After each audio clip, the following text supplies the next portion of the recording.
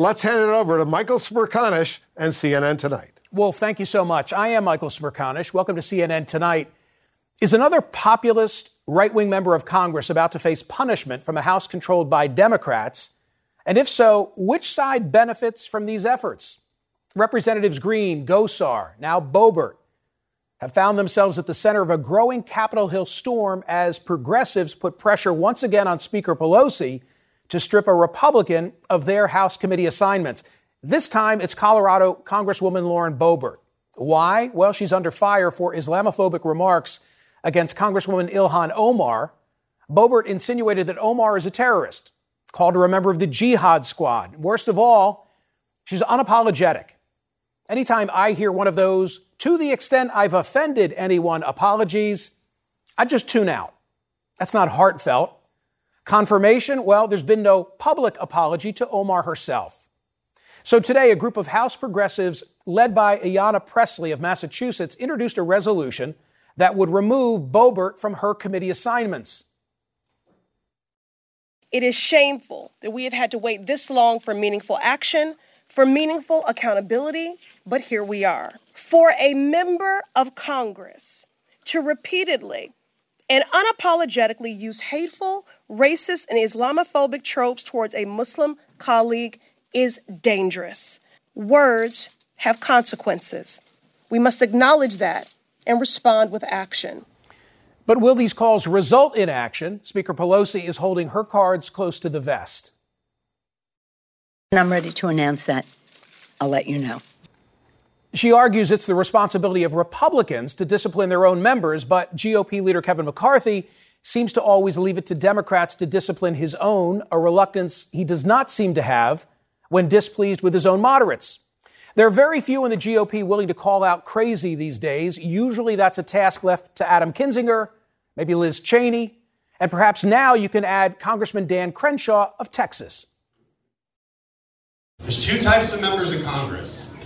There's performance artists, and there's legislators. Every single time we were voting on Donald Trump's agenda, who do you think was at the top of that list voting with Trump, and who do you think was at the bottom? You know who's at the bottom? Everybody in the Freedom Caucus. All of them. What you hear so often is not true. It's not true. We have grifters in our midst. I mean in the conservative movement. Lie after lie after lie.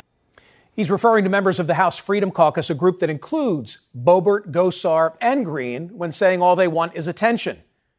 Case in point, well, it's this. Congressman Thomas Massie, Republican from Kentucky, puts out that holiday photo of his gun-toting family soon after 4 teenagers were murdered in a school shooting. And then, after that caused a storm on the internet, Congresswoman Boebert decides to piggyback on it in a show of support with her own family firearm photo. Look, there are lots of amateurish, bad actors in Washington, but we need to stop rewarding them with the attention they crave. To be clear, Lauren Boebert deserves punishment like Gosar and Green, but not censure or loss of committee assignments. These efforts may carry weight in Congress, but for the average person, they just ensure the offender becomes more relevant in the cable world and a punchline on late-night TV. Censure is not as severe as expulsion, but it's a stronger punishment than a reprimand. And censure used to mean something and be feared by members. Like when in 1983, Representatives Jerry Studs and Daniel Crane were both censured for having sex with 17-year-old congressional pages. Yeah, that happened. Or in 2010, Representative Charlie Rangel, then the chair of Ways and Means, was censured after having been found to have committed multiple violations of ethics rules. And for Rangel, that was a big deal. Censure or committee stripping punishments for the likes of Boebert, Gosar, Green are like handing car keys to a teen who's just misbehaved. It presumes these representatives are there to legislate, which they are not. Their mission is to do the things to keep them there, which today means evoke passion and raise money. The best punishment for that trio is to ignore them. Make them the Voldemort of the U.S. House, the names that will not be uttered. Additionally, if Democrats continue to single out every act of egregious conduct, get ready for Republicans to respond in kind should they retake the House next year. You remember Kevin McCarthy's speech when Gosar was censured? Rules for thee, but not for me. The members he singled out included Representative Omar, the very target of Boebert's insults. Well, it was Omar who once tweeted, "Israel has hypnotized the world," and in 2019 said it's all about the Benjamins, baby, in reference to a pro-Israel lobbying group. At least Omar issued a robust public apology then. Nevertheless, should Republicans take the House in 2022, how long before it's Omar on the receiving end of calls for censure initiated by House Speaker Kevin McCarthy? Sometimes the silent treatment is the worst punishment of all. That's my take. Reach out to me via social media this hour, whether you agree or disagree, and I'll share some responses during the course of the program. Let's bring in a Democrat in Congress, Representative Connor Lamb from Pennsylvania, now running for the U.S. Senate. Congressman, thanks for being here. You heard what I just had to say. What's your response? Well, I think the first thing to point out is that we Democrats writ large are in no way eager to go around, doing these resolutions, stripping people from their committee, taking these kind of actions. We would prefer that things like this were not necessary, and that's why we're not rushing in response to Representative Boebert's horrible comments about one of my colleagues. I think the Speaker actually had it right when she said it's on the House Republicans to take some responsibility for their own members. And she's trying to give them some time and space to do that. This isn't something that we want to do. This isn't why we show up in Washington. We would all much rather be talking about the results that we're delivering for the American people. But we've tried to draw a line somewhere around the issue of violence. And unfortunately, this year, 2021, began with an example none of us will ever forget about how the right-wing megaphones at this point in the country are capable of causing actual deadly violence in our country. And we can't forget that. I think if you were a member of Representative Omar's family, if you were her mother or father and you saw the comments that were made, you'd be afraid about what would be facing your child at that point. And you have to think about it from that perspective, too. Right. But as twisted as it sounds, you make these folks fundraising superstars when you do single them out, right? They're all the stuff of cable television. I'm sure somebody's going to tweet, "Hey, Michael, you're talking about them right now." I am, but to make my point that I think we need to ice them out, because all it does is look, Congressman, they're not there to do what I think you're there to do, which is to accomplish things. They're there to stay there. They're there to stay there, and the way to stay there is to get oxygen on cable television, terrestrial talk radio, and fundraise. Yeah, that's true. But I think part of the reason that these people get so much attention is that they are fundraising superstars already. They are taking these aggressive actions because they feel like they already know who their audience and their base is. And so the decision for us is to consider whether we still have faith in the broad American public's ability to understand our ethics and our reason for acting, and why we would try to draw a line at the causation of violence or the encouragement of violence against any member, by the way, not just against Democrats or Republicans, but against any of us.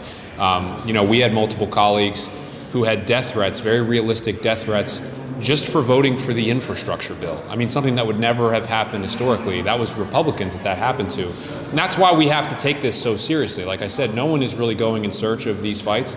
We'd much rather be talking about other things. But I think we feel some responsibility to try to protect our own members and promote some reasonable standard of conduct toward how we treat each other. And we're hoping that the House Republicans in this case will step in and take care of their own side of the street. You heard the speech from Kevin McCarthy that I cited briefly, rules for thee and not for me. And he rattled off, I think, five of your colleagues. What of the prospect that all of a sudden it'll be Democratic behavior that's under a microscope, and perhaps some of your colleagues in your caucus will then be censured? Leader McCarthy deals in false equivalencies on a full-time basis. It's almost all that he does. That speech was rambling and incoherent for a number of reasons. So I don't want to minimize the prospect, because I'm sure that he will do that. But my assessment of him is he's going to do what he wants, and whatever he feels delivers him the most power and short-term satisfaction, to begin with. What we have to think about is the fact that the Lauren Boeberts and Marjorie Taylor Greenes of the world speak to a very well-armed, animated, angry audience on a day-to-day basis through their social media. And we have to try to limit the damage to the extent possible. So again, this isn't something that we are eager to do, most of us, but we will do what needs to be done to protect our members, whether they look like me, whether they are women of color, whether they are Muslim or Christian or nothing. They all deserve to be able to do their job without getting death threats, and we have to do our part to try to make that possible. Quick final question. You have to survive a tough Senate primary in order to get to a general election. Should you do so, maybe you face Dr. Oz. What do you make of that prospect? I would certainly look forward to that debate. I mean, he doesn't seem to have any connection with our state that I know of, and he's sort of typical of the modern Republican, which is that they are much more loyal to Donald Trump's brand and agenda than they are to the place that they seek to represent. And that's true for a number of candidates in this race, and I think that's going to be a lot of what the general election's about. You know, I'm a Democrat, but I have consistently talked about being a Pennsylvania Democrat, putting the interests of Pennsylvania first, our jobs, our economy, the issues that are specific to us. And I've lived there almost my entire life, so I have a pretty strong basis for saying that. Even before he got in, I've been telling anyone who will listen that all eyes will be on Pennsylvania, and we've got the hottest Senate race in the country coming up next year, and you factor into it. Thank you for being here, Congressman Lamb. I appreciate it. Thanks for having me, Michael. What are your thoughts? Tweet me at Smerconish. I'll read some responses throughout the course of the program. What do we have? Smerconish, how should they handle the far left? That's a bigger problem, but you are on CNN, so I can't expect any balance. Hey, right-leaning independent, I just made the point, did I not, that Ilhan Omar herself has unclean hands with tweets that I regarded as being anti-Semitic. To be fair, I also need to point out that she did what Boebert and Gosar and Green never do, which is to offer a forthright apology. So I'm not afraid to call out any of that conduct, or I wouldn't have referenced that at the end of the commentary, would I? Next, what do we have? Smerconish, we should laugh at them and treat them like the clowns they are. What we shouldn't do is line up the squad to throw a collective tantrum every time they get trolled. That never works. Yeah, James, you get my point. I mean, you know, click around and listen to alternative media sources and see the kind of play they get. This is exactly what they want to do. All they want to do once they get to D.C. is stay there. And you heard my pitch maybe on Monday night, right? Old school was you came to Washington, you were a backbencher, you bided your time, you achieved seniority, got a choice committee assignment, maybe a chairmanship, and then you tried to get things done. Now getting things done is fundraise so that you can come back. One more, if we have time for it. Sure, why not? The far right in Congress is counting on the far left in Congress being too busy putting the nut jobs in the corner for a timeout so they can't address the real... Yeah, well, can I just say this, Benjamin Zeev Firestone? And I should have made this point to Congressman Conor Lamb. Anytime this is gathering oxygen, what's not being discussed are gas prices. Grocery prices, all those issues that Steve Bullock, the former governor of Montana, was my guest 2 nights ago. And he said, you know, Democrats, get out of the city. The issues that people are really focused on don't get the attention. And that's not in anybody's best interest. Republican, independent, Democrat.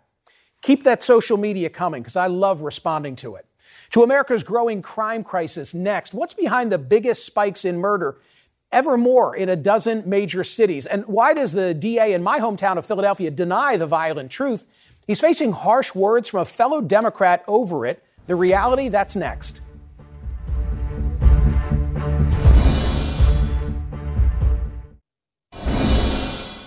At least a dozen major American cities are experiencing record murder rates. It's a story repeated in red states and blue states, East Coast, West Coast, throughout the heartland. This comes after 2020 saw one of the biggest spikes in murder ever.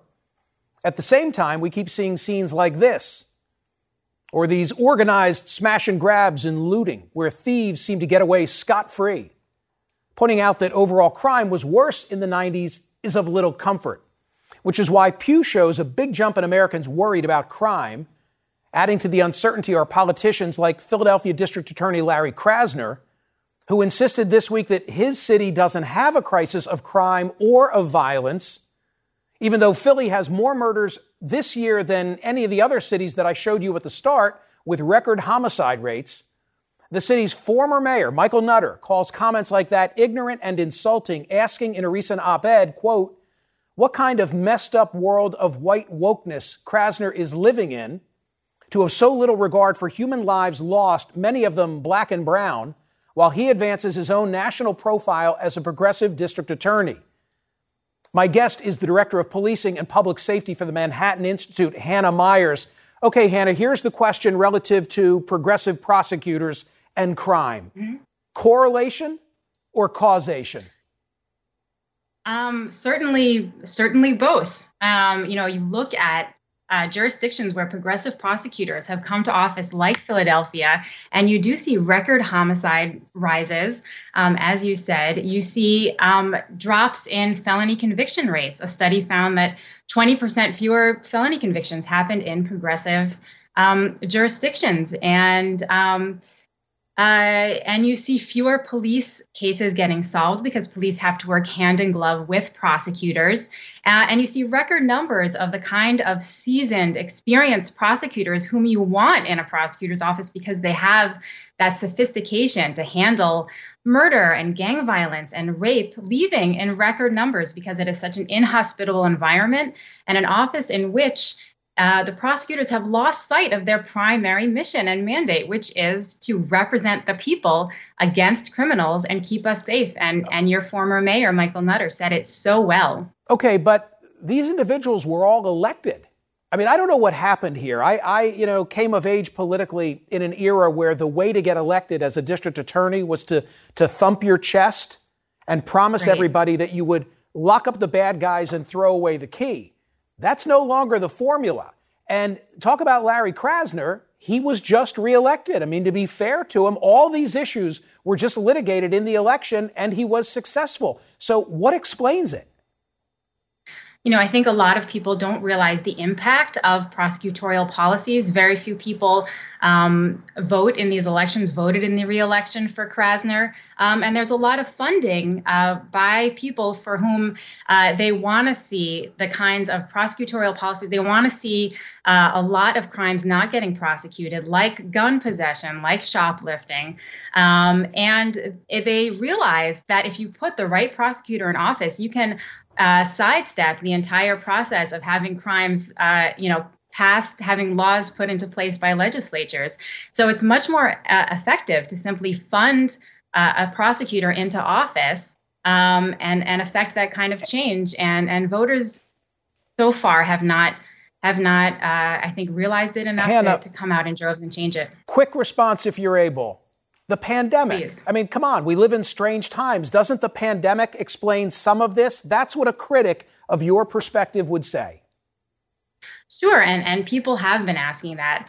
But when you look at the types of crimes that are going up, gang violence, the type of organized shoplifting that's in San Francisco that has led to the 500% rise in shoplifting, where you see organized rings going in, cleaning out stores, fencing those goods and using it as part of larger gang activity and violence. Well, Chesa Boudin faces a recall. You think he'll be recalled? I hope so. I mean, I think certainly what we've seen, the Waukesha massacre, the shooting of that Temple University student recently in Philadelphia. Horrible. So gut-wrenching. And it's a failure of those prosecutors. And, they respond with this kind of whoopsie daisy. Oh, it was a junior line prosecutor, says Milwaukee it's such DA a damn John sad Chisholm. story. Hannah Myers, thank you. Sure. Thank you. To be continued, as they say. By the way, the former mayor of Philadelphia, Michael Nutter, who I just mentioned, will be here tomorrow night. Looking forward to that. What are your thoughts? Tweet me at Smerconish. You know the drill by now. Social media, I love to respond to it. What do you got to say? Here we go. Why are you giving credibility to something the right-wing echo chamber just made up? How about talking more about the real link between the number of guns and shootings? Hey, Nostradamus, just because the crime issue gets a lot of play in other quarters, and I see it, doesn't mean it's not a worthy or legit issue. Do we have the ability to put back on the screen right now the spike in crime and the Pew data? Vaughn, can you put up any of that just to respond to this individual so that he sees it's come? Okay, it's numbers driven. This is not ideology. Okay, take a look at the U.S. murder rate. And now tell me I'm just falling into some right-wing echo chamber. I'd be derelict in my duty if I didn't discuss this. What's the next social media? Smerconish, the question seems like one that can be answered definitively with data. When that is the case, seeking opinions is kind of pointless unless the goal is to highlight political divisiveness. That's not your goal, is it, Michael? No, I asked, I think, the appropriate questions. What's the impact of the pandemic? Is this correlation or causation? What question would you have asked of my guest? And because she has a perspective, I'm not supposed to bring her on? Come on. Is social media hazardous to the health of young users? Instagram's chief got a grilling on Capitol Hill about that today. What will his company do to make its platform safer for children? Did his answers satisfy? I've got the expert on kids in the web next.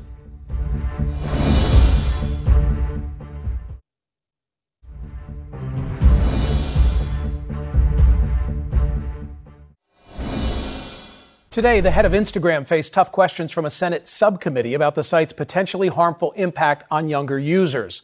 While he acknowledged the need for updated regulations, he also admitted to lawmakers a loophole in a default privacy setting meant to protect teens. I learned of that just this morning. It turns out that though we default those under the age of 16 to private accounts for the vast majority of accounts which are created on Android and iOS, we have missed that on the web, and we will correct that quickly. I want to discuss with Jean Twenge, the author of iGen, why today's super-connected kids are growing up less rebellious, more tolerant, less happy, and completely unprepared for adulthood. She's a psychology professor at San Diego State University. Dr. Twenge, so that people can appreciate your opinions, let me set this up as follows. For 25 years or thereabouts, you studied data pertaining to generational differences, and you noted something that alarmed you relative to 2012. Pick up the story. Right. So I got used to seeing generational changes that were big, but they'd take a decade or two to get there. Then around 2012, I started to notice changes in teens' mental health in particular that were huge and sudden. As just one example, teen depression doubled between 2012 and 2019. Self-harm went up, suicide went up. Across the board, these enormous changes in mental health began to appear. This is based on your data. Going out with parents. Can we put it up on the screen? And I don't know if you can see this, but it's pretty alarming. I've drawn a red line in the year 2012, and you can see an enormous drop in progress going out with parents. Let's do the next one. Less dating. Again, an enormous decline. The third one, more likely to feel lonely. That escalates in 2012. Losing sleep, same type of escalation. What does this have to do, in your opinion, with 2007's introduction of the iPhone? So the end of 2012 was the first time that the majority of Americans owned a smartphone. It's also right at the time when social media use among teens moved from being optional to virtually mandatory. It was around the time you got about 75%, 80% of teens starting to be on social media every day. So if you weren't on it, you were left out. And then if you are on it, as we know from Facebook's own research, there are all these consequences. Pretty convincing then. I see causation. Do you still use the word correlation? I do, simply because from a scientific point of view, it is very hard to prove causation when you're thinking about generations and change over time. But I can ask this question: what else changed teens' lives so fundamentally around that time and then kept going through the present time? And the answer is nothing. So today, the head of Instagram testified. I guess the big question to ask you is, what's to be done? Right. So, what Instagram is suggesting is they're trying, but it's too little too late. They say they want Instagram and the other platforms to be safer for teens, but they don't verify age. So you're supposed to be 13 to have a social media account, and there's 10, 8, 12-year-olds on these platforms all the time. Plus, 13 is probably too young. So we want to have a safer platform, say, for 13 to 17-year-olds. And they say, well, let's have parental controls, do all these things. none of that's going to do any good if you don't verify age, because it's like, I don't want my parent to control me online. Well, what do? They just put in a different birth year. It's right. Crazy. I mean, my takeaway from reading your book, iGen, which is excellent and alarming, is that too many young Americans are spending time behind closed doors trying to create some portrayal of a normal existence instead of leading one. That's exactly right. That there's all this time and attention put into, I'm going to take the perfect selfie. I want to make sure that I get the likes, that I get the followers, instead of actually going out and experiencing life, actually spending time with other people face to face and developing those social skills and those emotional connections. This is what we've become, and teens are on the front lines of that. Dr. Twenge, I know you're raising children of your own. Any tip for the rest? My number one suggestion is no phones in the bedroom overnight. That at least we can protect sleep time from being disrupted by notifications, by kids staying up late or staying up all night, trying to see if their Instagram post got enough likes. Get enough sleep. That will at least help some with mental health. Thanks so much for being here. Thank you very much. Jean Twenge's book is called iGen. It's hard enough to get many Americans to wear masks, so why is one government-run agency fighting to ban employees from wearing certain masks on the job? Does it violate free speech to ban face coverings that say Black Lives Matter? We'll talk to an attorney representing the workers' union in court next.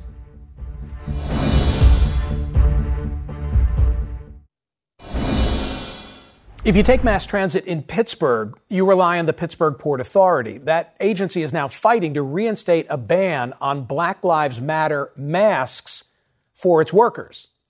They argue uniformed employees displaying a political or social protest message could open a can of worms for other causes. But that stance is now sparking confusion because the agency has itself embraced the BLM movement in the past. We have one of the attorneys who argued the case on behalf of the transit union in the Third Circuit on Tuesday. His name is Joseph Pass. Counselor, thank you so much for being here. From reading about the argument that you just participated in, I see that opposing counsel said, well, what happens when somebody wants to wear a Confederate flag? What's the answer to that? Well, the answer is, which we gave to the court, was Confederate flag symbols violence. It symbols the trying to separate the states. It was a cause of a war that killed many people. Black Lives Matter is a peaceful demonstration that doesn't advocate any violence whatsoever. In fact, it advocates less violence. It advocates for the treatment of people of color the way they should be treated, like all other Americans.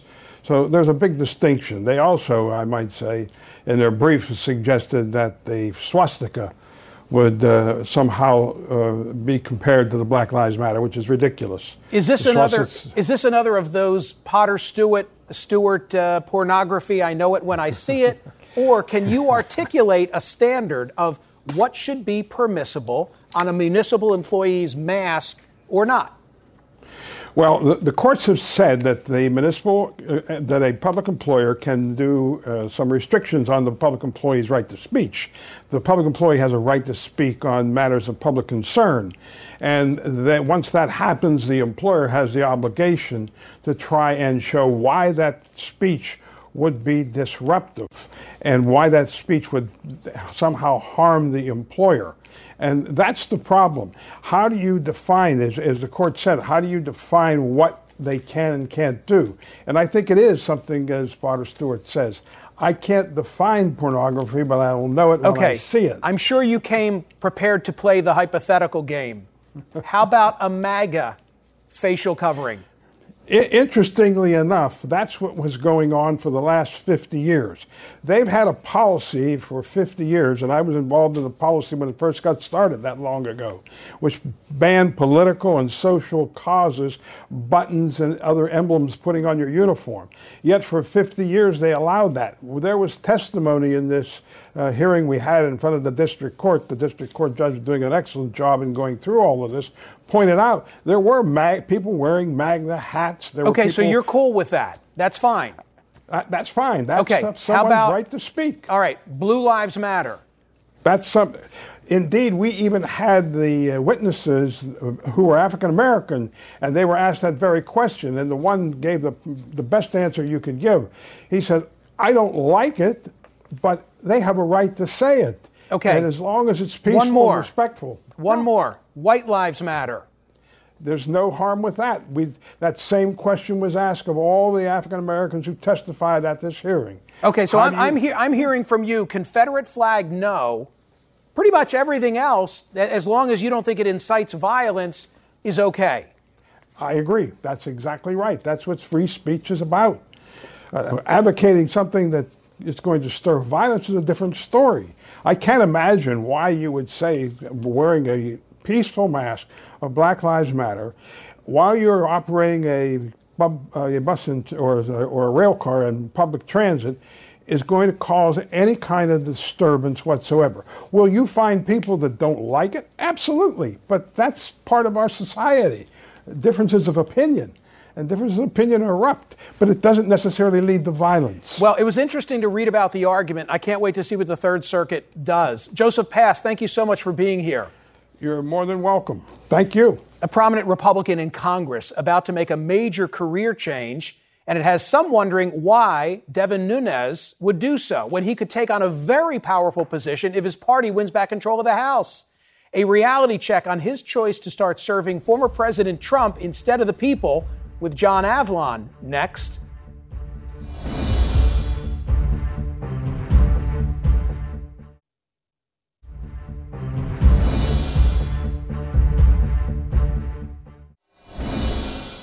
After 19 years in Congress, California Republican Devin Nunes was essentially next in line to become chairman of House Ways and Means, the oldest and arguably most powerful committee in Congress. But this week, he announced he's giving it all up just so that he can go to work for Donald Trump's new media company. What should that tell us? John Avlon is here with our reality check. Lemmings in suicide vests. That's what Congressman Devin Nunes once called right-wing House Republicans for lining up to jump off the cliff of a 2013 government shutdown over Obamacare. At the time, he decried their "if you're not with us, you're against us" mob mentality. Well, what a difference 8 years and Donald Trump makes. Because the same guy who warned against the crazy in his party ended up enabling it. And so a man whose leadership of the House Intelligence Committee provided a portrait of hyper-partisan hackery, a man known for filing frivolous lawsuits against critics, including a parody Twitter account purporting to be his cow, is now going on to his great reward. Not the chairmanship of the powerful House Ways and Means Committee, for which he'd be next in line if Republicans won the midterms, but instead resigning to serve as the CEO of Trump's phantom social media business, which is already under federal investigation by the Securities and Exchange Commission. But the absurd arc of Devin Nunes' career is actually instructive because it shows how Trump's cult of personality has perverted the spirit of public service inside the GOP, replacing governing with grandstanding and grift. Nunes' decision to bail on Congress after nearly 20 years reflects his bet that the real power inside the GOP is being in Trump's orbit, not doing pesky little things like legislating. But it also reveals the real electoral weakness of being a Trump toady. Consider this. Nunes won his Republican-heavy district in California's Central Valley by over 70% 4 times before Trump was president. But he squeaked by with 52% of the vote in 2018 midterms and 54% in 2020, despite raising millions. And faced with redistricting, which looks likely to bring more Democrats into his district, Nunes' Trump suck-up act was going to be a tough sell to swing voters. But all right, just how big a prize is being CEO of Trump's new social media platform? Well, it brings Nunes more right-wing celebrity and at least the promise of C-suite cash. The fact that Nunes, who was elected to Congress before he was 30, has never run a tech company or a business of any kind beyond having a hand in his family dairy doesn't seem to be a downside for the Donald. But hey, only the best people Am I right? That's one of several absurdities behind the Trump platform, which is not at all ironically called Truth Social. The company currently has a market valuation of $1.6 billion, despite having no product, no users, or revenue. And its business plan projects 81 million users and $3.6 billion in rev by 26. Sounds legit, right? Totally. But their mission is almost as revealing. As Nunes said in a statement, it's dedicated to the free flow of ideas and expression without censorship. Now, this is fundamentally at odds with Truth Social's own terms of service, which states that users cannot disparage, tarnish, or otherwise harm, in our opinion, us and or the site. This is a perfect summation of the Trumpist attitude towards free speech. Anything goes, as long as you don't disrespect the Donald. But don't strain yourself looking for consistency of principles. But do recognize the Trumpist rallying cry of free speech is a self-serving fig leaf to cover up their own inner snowflake. Hypocrisy and greed, grift and grandstanding, they all go together. But there's a tragedy in here somewhere as well, because the dissent of Devin Nunes shows how corrupting the current incentive structure can be inside a political party that has become a cult of personality. The man who once derided lemmings in suicide vests ended up becoming one himself. And that's your reality check. It's flooring. You can be the next, I mean, let's be fair. He's got a real shot, had he stayed, of being chair of Ways and Means. Yes. It gets no better, more powerful than in a bygone era, John, right? You'd work and pray your whole career to get that gig. And instead, in this era, no, I'd rather take this media flyer. It says a lot about where real power rests. That's exactly right. It's about power. It's about propaganda. And it's about profit. It's not about public policy. Wow. Nice work. Thanks, man. We'll be right back with more of your social media reaction. Let's see. Are you going to play nice tonight? Here's what you're saying via social media about this evening's program. What do we have? Smirkanish. Here we are on Twitter, where you get bashed regularly. What is your advice to teens who get bashed online? Indiana Amy, I'm glad that I didn't grow up in the internet age. I mean, in my era, the most trouble you could get on was sitting on a Xerox machine. This sort of stuff follows you around, and nobody ever gets beyond it. And I totally understand how so many kids are shut-ins today, trying to create the perfect life instead of leading one. We've raised 4. I hope we've done a decent job, but, I'm addicted to this thing too. Next, what do we have? Smirkanish, maybe we let the masks do their job, which is to protect us against the virus. Who cares what it says? Miss Daisy, here's my thought. Do you remember there was a controversy? It went through the federal system, I think all the way to the Supreme Court, where in a New Jersey school district, kids started showing up with bracelets that said, I love boobies. And it was actually a breast cancer awareness campaign, and the school took them on. And so, of course, people fought back and they litigated all the way to the Supreme Court, I think. Fact check me on that. My position was they should have ignored it. It would have gone away. And I'm not saying that Black Lives Matter should go away, but sometimes you got to pick and choose your battle. Should you fight over Black Lives Matter? I don't know. Fight over something that's really hateful. Not that. But we'll see what the Third Circuit resolves. What else? A long one. So the cities that have very conservative, harsh punishments have lower crime rates? Nope. Would progressive DAs or judges allow men convicted of serious crime like rape off the hook with probation, no prison time? Nope. But we've seen conservatives do just that. Trey, something's gone on here. I mean, the nation has a mindset that we went too far in terms of an era of mass incarceration, and I think there's probably truth in that. But I also remember a friend of mine, the late John Timoney. He was the police chief in Philly. He was also the number 2 here in New York, and he was the number 1 in Miami. And he once said to me about Philadelphia, and he had data to back this up. He said, we've got like 5,000 bad guys, and they keep committing all the crime. And we let them out, and they commit more crime and more crime. Now it's become a battle over bail.